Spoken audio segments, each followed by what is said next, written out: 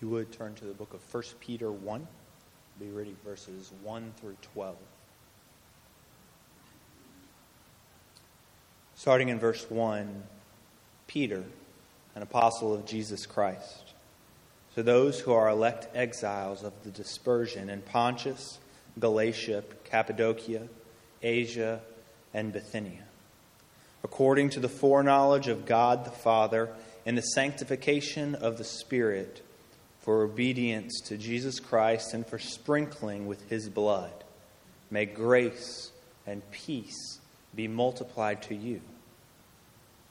Blessed be the God and Father of our Lord Jesus Christ. According to His great mercy, He has caused us to be born again to a living hope through the resurrection of Jesus Christ from the dead, to an inheritance that is imperishable, undefiled and unfading, kept in heaven for you, who by God's power are being guarded through faith for a salvation ready to be revealed in the last time.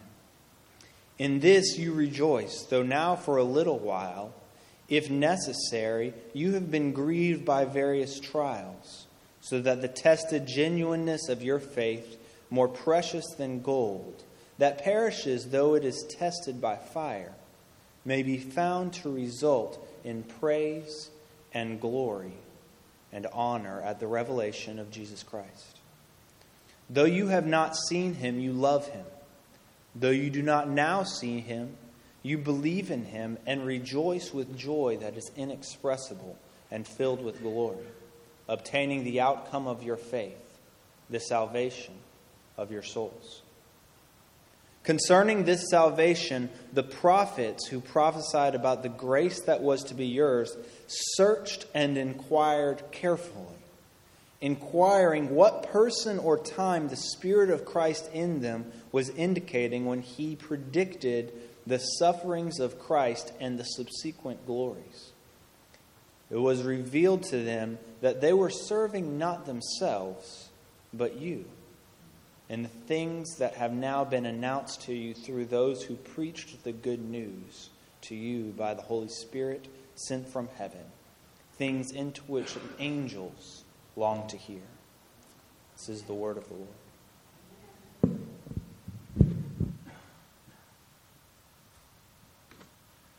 So good morning, church. I'm so excited to start this brand new series in the book of 1 Peter. For those of you who've already been part of Waypoint's Men in Summer series, during the summertime we take a break in our typical small groups. And during the summertime we have just a men's only and a women's only series. And we've been studying the book of 1 Peter. So for those of you who've already started in this book, great, I'm glad you're in it. For everybody else, I'd like to challenge you with this. Dive into the book of 1 Peter. I really encourage you to spend some time studying this book this summer as we go through this whole sermon series. So for the rest of the summer, the sermons will be on the book of 1 Peter. So dive in with us. Let's study together. Don't just read it. Reading it's good. That's all you can do. Just read it. But let's study this word together. I love the fact that we have a letter written by Peter the Rock. Now, I say this because, one, I love The Rock, the actor. I do. And so in my mind, all of a sudden, I'm now picturing Peter as The Rock. You know, like I'm like, oh, like that guy, Dwayne Johnson with the eyebrow. You know, he's now the one who wrote this letter to me. So I love it even more now. His nickname was The Rock, because that's what Jesus called him. He changed his name to Peter the Rock. And I love that there's a letter written by this guy. I mean, this is the guy who was so incredibly bold, but also showed himself to be a huge chicken. Right? He's the guy who says the right thing one moment and the complete wrong thing the next. I mean, he's like us. I mean, you look at the other letters of the Bible. I love Paul. Paul is awesome. He wrote Romans. I mean, come on. Romans is incredible. Philippians. He wrote these amazing letters. But honestly, when I think about it, I feel like Paul is above us. Paul just feels like, oh, he's Paul. He's super spiritual. He's so holy. He just seems like over here. But when I think about Peter, I think about the guy who puts his foot in his mouth. You know, I think about the everyday normal guy. I think about the guy who messes up. You know, the one who Jesus looks at one moment and says, that's the rock I'm going to build my church on. Then it says, get behind me, Satan. The guy who's so bold that he draws a sword, cuts off a ear of a guy. But Jesus is like, no, that's the wrong time to be bold, man. And the right time to be bold is when he goes running away saying, I don't know that guy. I don't know Jesus.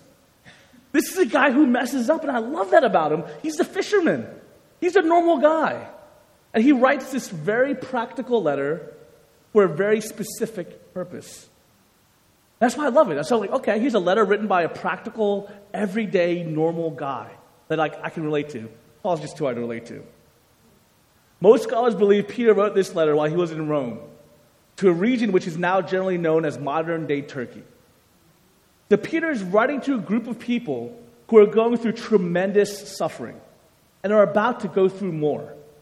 In 1:6 it says, in this you greatly rejoice, though for a little while you may have had to suffer grief in all kinds of trials. In 4:13 he talks about the fact that we should not be surprised by the trials we are now in. Now we don't know exactly what the nature of those trials are in.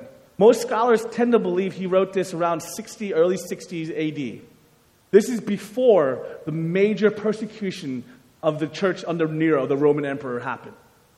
But there were still trials and persecutions and sufferings going on today.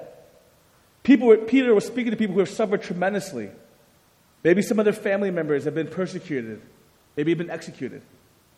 Many of them may have been plundered by hostile forces or kicked out of the land that they've known and loved, lost all their possessions. Almost without exception, I would say about the troubles and trials that they've experienced are probably 10 times worse than anything you've probably ever experienced in your life. I'm sure there's some exceptions here. But the reality is this.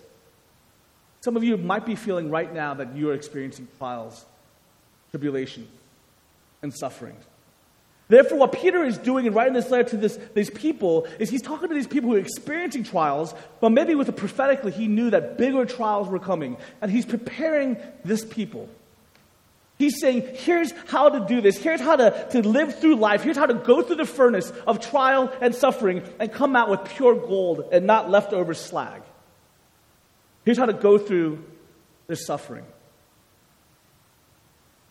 The dating of this letter, like I said, comes before Nero's great persecution.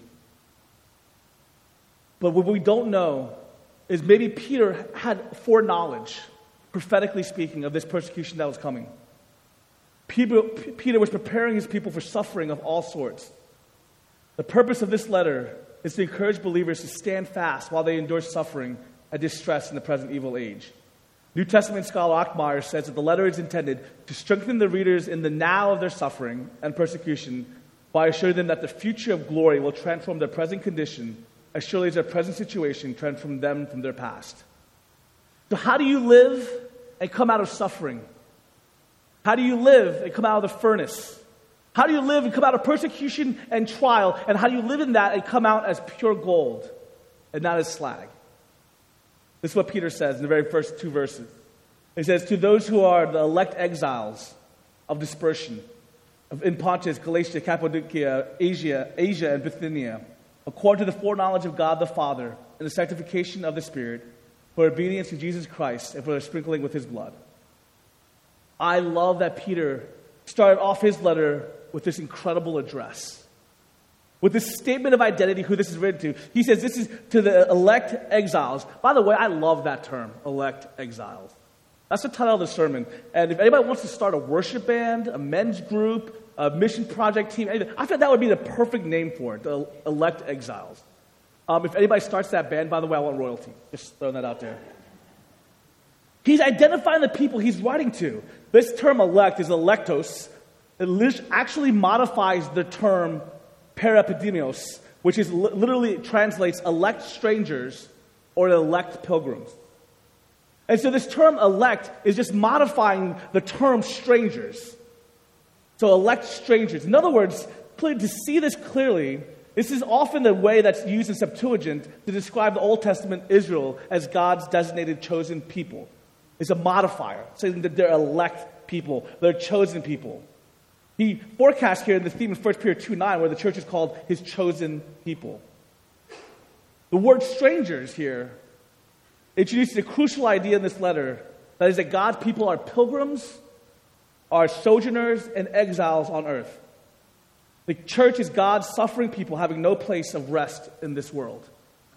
C.S. Lewis has a quote. He says this, if we find ourselves with a desire that nothing in this world can satisfy, the most probable explanation is that we were made for another world. New Testament scholar Gopolt observes that God's election is what accounts for their being exiles. They're not exiles because of condemnation. They're not exiles because they were born a different race. They're exiles because of the modifying word elect. So in other words, they're exiles because they're elect. Their interpretation is that they're born out of the word elect. They're not aliens literally. They are sojourners because they are elected by God, because their citizenship is in heaven rather than on earth. Those who understand themselves as God's elect have the ammunition to resist the norms and culture of society that they inhabit. This election reminds the readers that they have status not because they are so worthy or noble, but because God has bestowed His grace upon them. That's from New Testament scholar Gopolt. Guys, what this is literally saying is that for us, our identity as exiles on this earth is not because we were cast off, not because we weren't loved, but because we are elect. The modifying word is elect. So we are exiles because we are elect. What that literally means to you guys is this. This is not your home. I love the fact that our two churches' names, we have one called Journey and one called Waypoint. And both have a similar kind of connotation, similar kind of idea. It's this idea for us at Waypoint Church, the name Waypoint kind of came up with this idea, was that we are not home. We're at a new place. We're at a different place on a journey to get back home. And a waypoint is kind of a stop along the journey, a marker along the way. Right? And so what we're discovering is that we are on a journey together, but the reality is we're here as diplomats and as ambassadors in this world because our real home, our citizenship is in heaven. Guys, what Peter is initially just amazingly saying to his people is initially, guys, he's saying, you guys are elect exiles. Don't forget that this is not your home. Can I tell you guys, every day, we need this reminder, don't we? Can I tell you that I need this reminder every day? Because here's my reality. In my sinfulness, I live every day on this earth often as if this is my final home and my final destination. Don't we do that? Don't we so often live like there's nothing else to live for than this here and now, this present life, and this reality? And the reminder that Peter is saying from the very beginning, from his very initial address is, guys, this is who you are. You're elect exiles. Don't forget that. What we often do is we're often like the ambassador that was sent to live in another country to carry the interests of that nation, that kingdom. And we're just kind of like, it's kind of nice here. I'm just going to take a little bath and hang out and relax and not do anything representing the nation and the country that I'm sent from. We forget our true identity and our true home. I can tell you that if you're an elect exile, your citizenship is in heaven. And I love right after this is who you are, to God's elect, that it goes into this, according to the foreknowledge of God the Father, in the sanctification of the Spirit, for obedience to Jesus Christ and for sprinkling with His blood. What an amazing address. You have the whole Trinity in there. You're chosen by the Father, sanctified by the Spirit, sprinkled by the blood of the Son.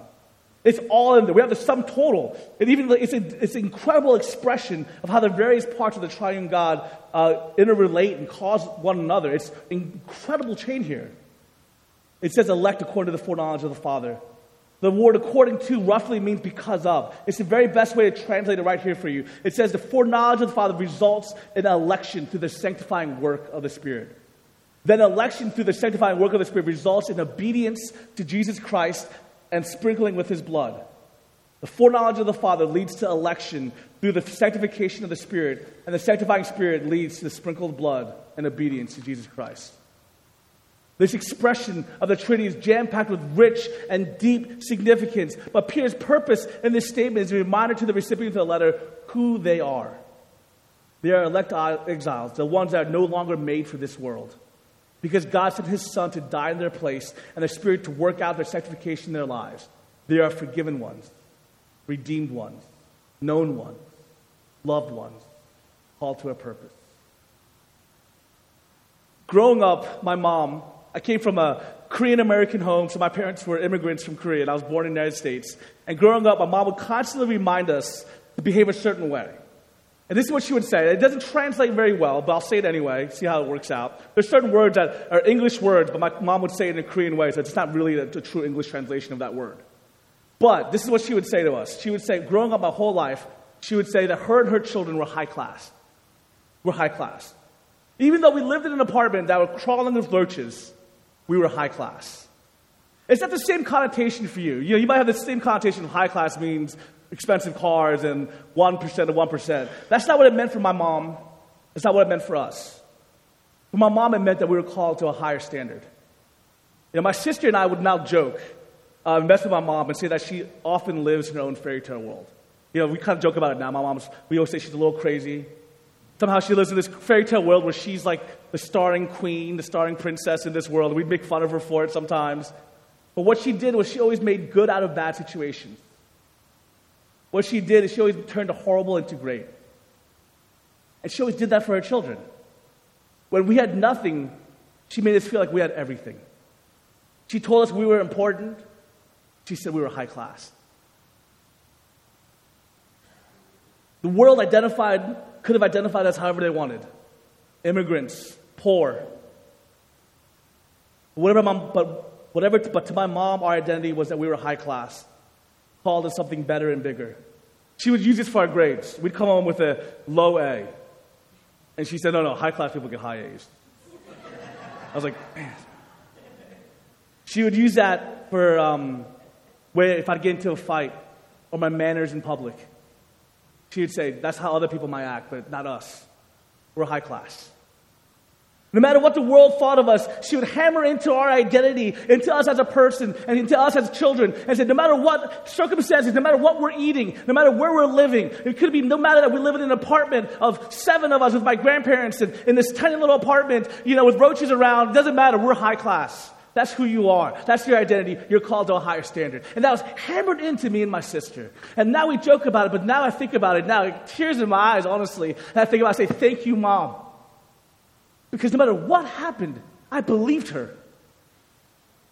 And I believed that I was called to something so we could face any situation in the midst of it. You see, I think most people think that their hope in suffering in life and in persecution is one day their suffering will end. Right? Most people, when they face suffering, difficult times, hardships, they think, okay, my hope in this is one day it'll get better. One day I'll have money. One day I'll get over the loss and the hurt of the pain. One day I'll get married. One day I'll have children. Whatever it may be, you have this hope that one day the circumstances will get better. And that's so often what we do. We turn to things to be our hope.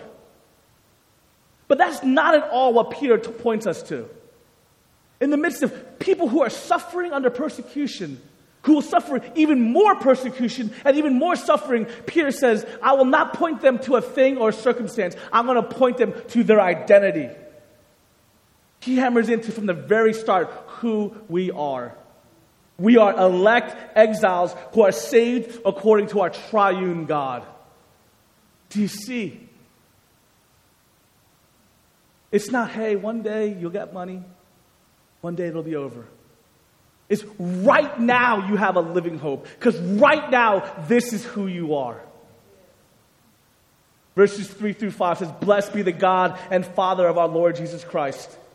According to his great mercy, he has caused us to be born again to a living hope through the resurrection of Jesus Christ from the dead, to an inheritance that is imperishable, undefiled, and unfading, kept in heaven for you, who by God's power are being guarded through faith for our salvation ready to be revealed in the last time. We are born again to our living hope. Our identity is in the gospel, the good news of Jesus Christ. What is the gospel? The gospel is not, if I try hard, maybe God will bless me someday. The gospel is, because of what Jesus has done, something is kept for me. I am absolutely guaranteed of getting it. There is no condemnation for me. I'm holy and beautiful in his sight, perfect and changed forever. Even now, it changes the foundation of my life. I can handle anything. It changes the relation between joy and sorrow in my life, which makes me utterly different from anybody else. How do you get that? Tim Keller says the difference between religion and the gospel is in religion, You're trying to be good and just wishing and gambling that someday God will accept. And people who know, I can be accepted completely now on the basis of what, different religions is that you hope and you pray that you did good enough to receive salvation. Religion is, I give God a righteous record, then he owes me. The gospel is, God gives me a righteous record in Jesus Christ. And then I live in absolute freedom from him. Do you know the difference?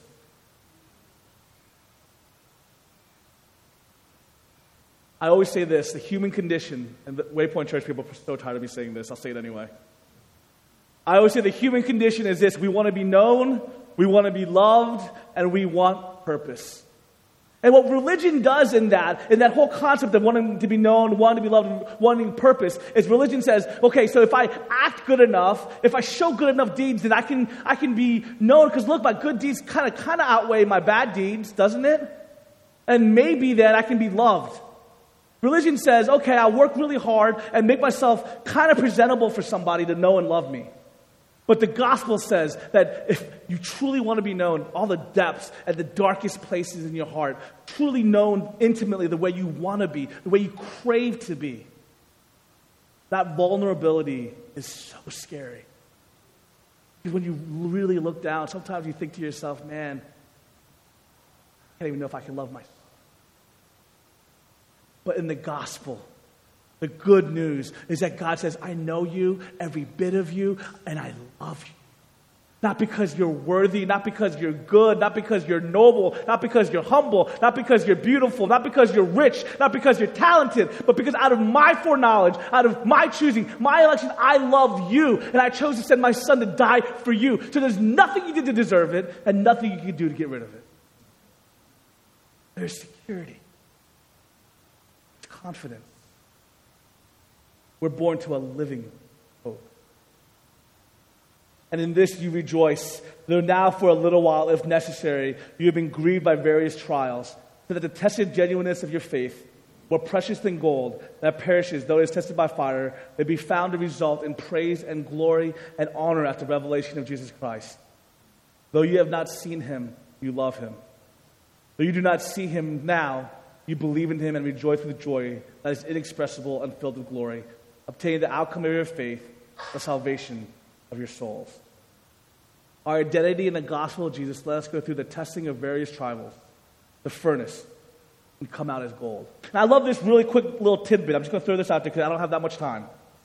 I'm going to throw this little tidbit out there. It says this here. It says, in this you rejoice, though now for a little while, if necessary, you've been grieved by various trials, so that the tested genuineness of your faith, more precious than gold, may result in praise and glory and honor. Do you guys see that part right there? I love that. Do you guys see that your suffering, that your trials and your hardships are not meaningless? Can I say that again? That your sufferings, that your trials, that your hardships is not meaningless. It says it's so that when you come out, when it comes out as gold, when it's tested genuine, and it comes out, what then does, it leads to praise and glory of Jesus Christ. Guys, your suffering leads to glory of Jesus. It is not meaningless. So often we look at tragedy that strikes in our lives. So often we look at so much persecution or trials that we might suffer through and think, why, God, why do we go through this? And guys, they'll tell you that I can't say like, well, because you did this happened this, and this happened this, and so came to know Jesus. I can't say that. I don't have the vision of God. But I can tell you this with utmost confidence in my heart, that the Bible says it so clearly, that whatever you suffer, it is not meaningless. It is not pointless. And it leads to. You hear that? You hear that, people? I love in verse 8, it says, though you have not seen him, you love him. Though you do not now see him, you believe in him and rejoice with joy that's inexpressible and filled with glory. Guys, another way that I truly believe that God has called us to have a living hope, to enact our living hope, to live as elect exiles in the face of persecution. One, Peter is saying, first and foremost, guys, this is how you do it. You're reminded of your identity. How do you live in persecution and come out as pure gold? How do you live through suffering and come out as gold? How do you go through the furnace and come out as gold? You focus on your identity in Christ. Not in the relieving of the circumstances, but in your identity in the gospel. That's number one. But number two,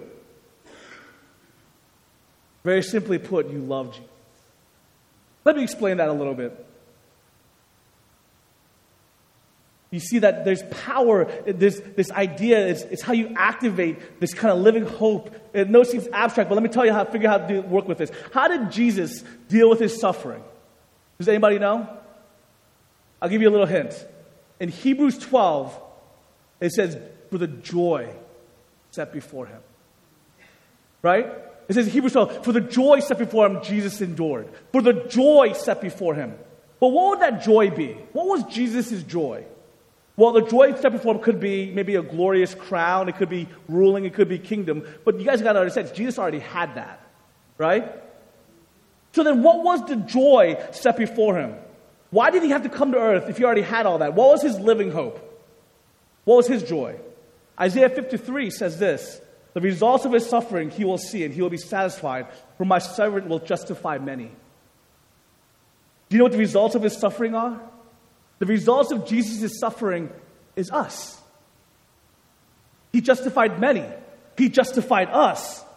So what does that mean? It means what got him excited? What was the joy set before Jesus? It was us. The idea of being with us forever, of redeeming us, of atoning for us, the relationship with us, that was part of the joy set before him. He was excited about us. Do you guys get that? He was excited about having you in his arms. He was excited about knowing you and loving you and calling you to purpose. He's excited about you. The day that he could shower his love and delight upon you. And if you think about that, doesn't that move you? I mean, knowing that Jesus, what the joy set before him, his living hope was he knew his identity. He was able to embrace suffering because he knew his identity, but he also knew that I have a living hope. I have a joy that's set before me. It's us. Can I tell you right now, the answer to your suffering, the answer to all the trials and life's issues that you're going through is not going to be, here's money. Here, you won the lottery. Here's the loss that you come back. No. It's here's who you are. You're an elect exile, beloved of the Father, ordained by him, sanctified through the Spirit, and forgiven through the Son. You're a co-heir of Christ. You're known, you are loved, and you are called to incredible purpose. You're part of his kingdom work. You can cry out with 1 John where it says, how great is the love the Father has lavished upon me that we should be called the children of God. And that is what we are. Guys, you were like me when I was a kid, when my mom said, I'm high class. And I believed her. Jesus looks at you and says, you're high class. You're mine. You believe him. You believe him. And in the midst of that suffering, in the midst of that persecution, you stand in that identity and then you do something else. You choose to love Jesus. You choose to love him. You choose, in your choice, you say, for the joy set before me, endure the cross. Well, for my joy, my love of Jesus, I will endure this, knowing that it leads to glory. I'm not saying it's easy. I'm not saying that it happens like that. I'm saying that here's Peter writing to a group of believers who are suffering through persecution and trials and suffering, who are going to, pretty soon, under the persecution of Nero, experience the worst of the worst. And what they needed to hear, what Peter felt he needed to tell them, was this is who you are. So may we, as people, may we be reminded who we are as elect exiles and choose to love Jesus. Amen? Let us pray. Heavenly Father, we